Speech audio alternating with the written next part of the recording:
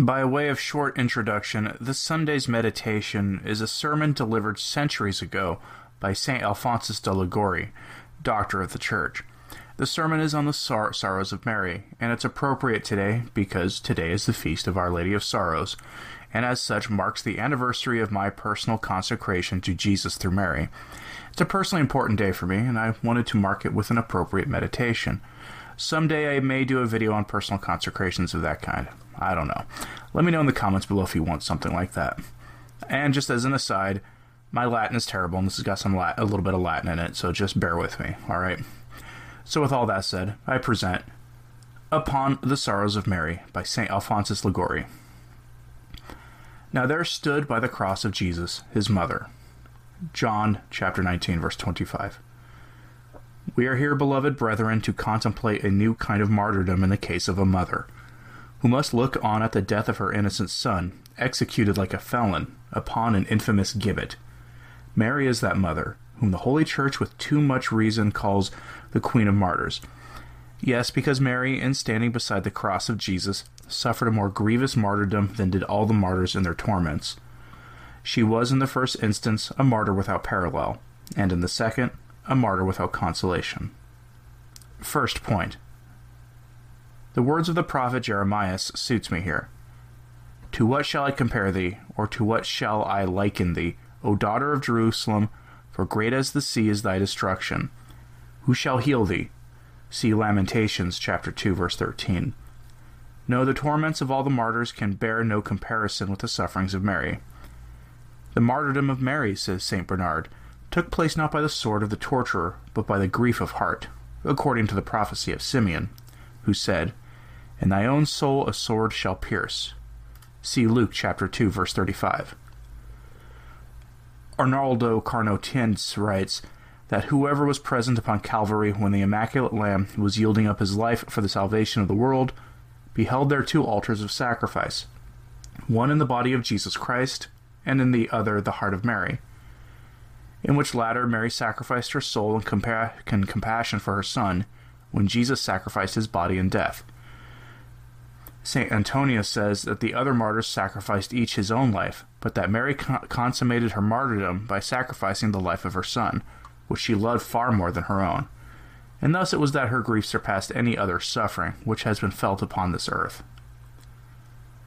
It is well known that sufferings of children become the sufferings of the mothers who see them suffer.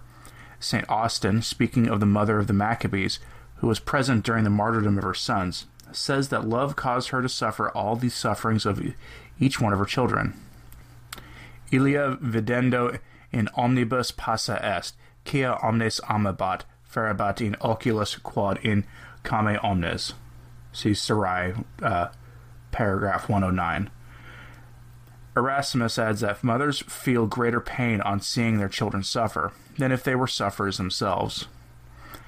With regard to ordinary mothers, that does not always happen, but with regard to Mary, it certainly did happen, that she suffered more by seeing her Son upon the cross than if she were to have to suffer in her own person all the torments she saw inflicted upon him.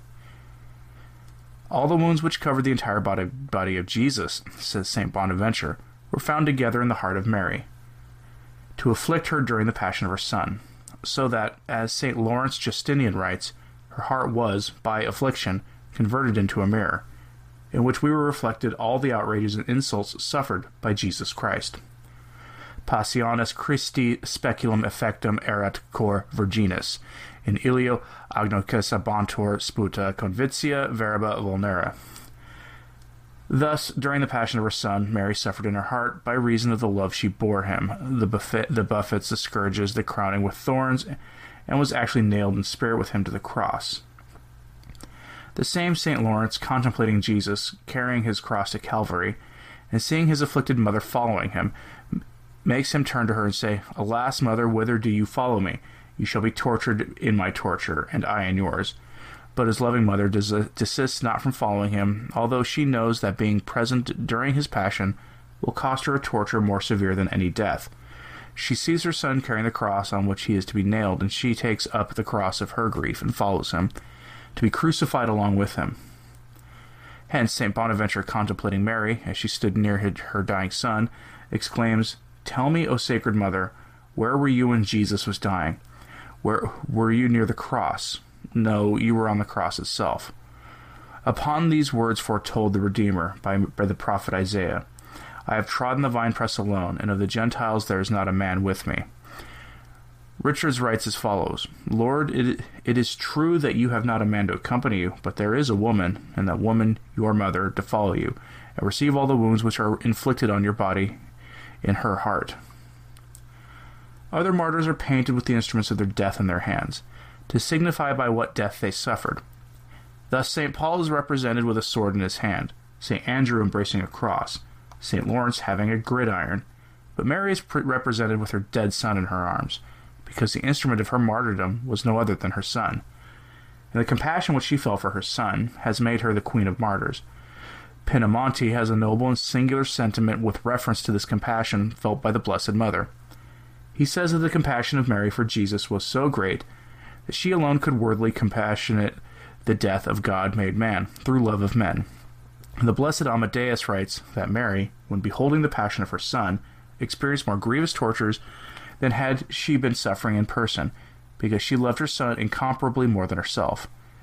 Hence St. Adolphonsus does not hesitate to assert that you say little when you speak of Mary, as having suffered more than all the martyrs taken together.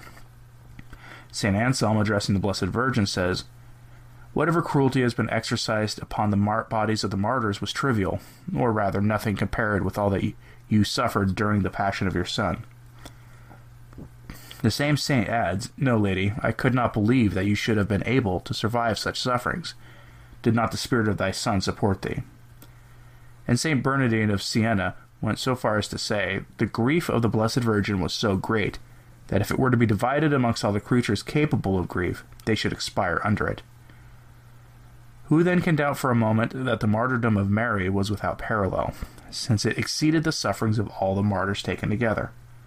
And since, as St. Antonius says, other martyrs in dying sacrifice only their own lives, but she sacrificed the life of her son, which was infinitely dearer to her than her own. Second point. The martyrs suffered torments inflicted on them by tyrants, but the Lord, who never abandons his servants, failed not to console them under their torments. The love of God which burned in their hearts rendered all torture sweet to them. As Vincent was torn while stretched on the rack with iron hooks, and burned with heated plates, but St. Augustine says that the saint here spoke so slightly of his torments that the person who suffered appeared to be different from the person who spoke. Boniface had his body torn with irons, and his nails and flesh pierced with thorns, and melted lead poured into his mouth, and all the while he ceased not to thank Jesus Christ, who thought him worthy to suffer for his love. Lawrence suffered not on the gridiron, but the love with which he was inflamed prevented him from feeling the fire which was under him, or death itself. As the holy martyrs felt their pain diminished in proportion to their torments, so the bare thought of the passion of Jesus Christ was sufficient to console them. Exactly the reverse took place in Mary, since the passion of Jesus was her martyrdom, and her love for him was her only executioner. Here may the words of Jeremiah be applied. "For great as the sea is thy destruction, who shall heal thee as the sea is entirely salt, without one drop of fresh water? So the heart of Mary was all bitterness, without one drop of consolation. Who shall heal thee? Her son was the only person who might console her. But how should he, hanging upon the cross, console her, when the love she bore him was her sole tormentor?" In order then to understand the greatness of Mary's sorrow, we should know, according to Cornelius a Lapide, the greatness of the love which she bore to Jesus. But who can measure that love? The Blessed Amadeo is of opinion that in Mary's heart were found together the natural love which she bore to Jesus as her Son, and the supernatural love which she bore to him as her God. These two descriptions of love, which were bent into one, and that the greatest the pure creature was capable of, then there was never been found in a creature love to equal that which Mary had for Jesus, so neither has sorrow ever been found to equal hers. Now there stood by the cross of Jesus, his mother. Let us pause a while to consider these words before we finish, and having glanced at these we shall have done. But let us here renew our attention. There stood. When Jesus hung upon the cross, he was abandoned by his disciples. They had all left him from the moment he was taken into the garden. Then the disciples, all leaving him, fled. See Matthew chapter 26, verse 56. The disciples abandoned him, but his loving mother did not abandon him. She wished to stay by him and see him expire. She stood by the cross. Mothers, when they see their children suffer, and that they cannot give him assistance, have not strength to endure it, and therefore fly the sight. But Mary contemplated her son as he hung agonizing upon the cross. She saw that his sufferings were fast depriving him of life. She could have wished to succor him in that extremity. But if it is not permitted her, she does not avoid the sight. She does not fly, but stands near the cross where her son is expiring. The cross was the hard bed which Jesus was stretched upon in death. Mary stood beside it, never withdrew her eyes from him, but gazed upon him torn with the scourges, and the thorns, and the nails. She sees that her dear son can find no rest hanging from 3 nails. She could have wished, as I have said, to minister to him, or at least to expire at his arms. But all is denied her. "Ah, cross," she said, "give me back my son. Thou art the gibbet of malefactors, but my son is innocent." Peace, sorrowing mother, the cross shall not restore your son, until he shall have breathed his last. St. Bonaventure, contemplating the grief with which Mary felt in the death of her son, says himself that no grief could equal hers, because no son ever was so dear to a mother.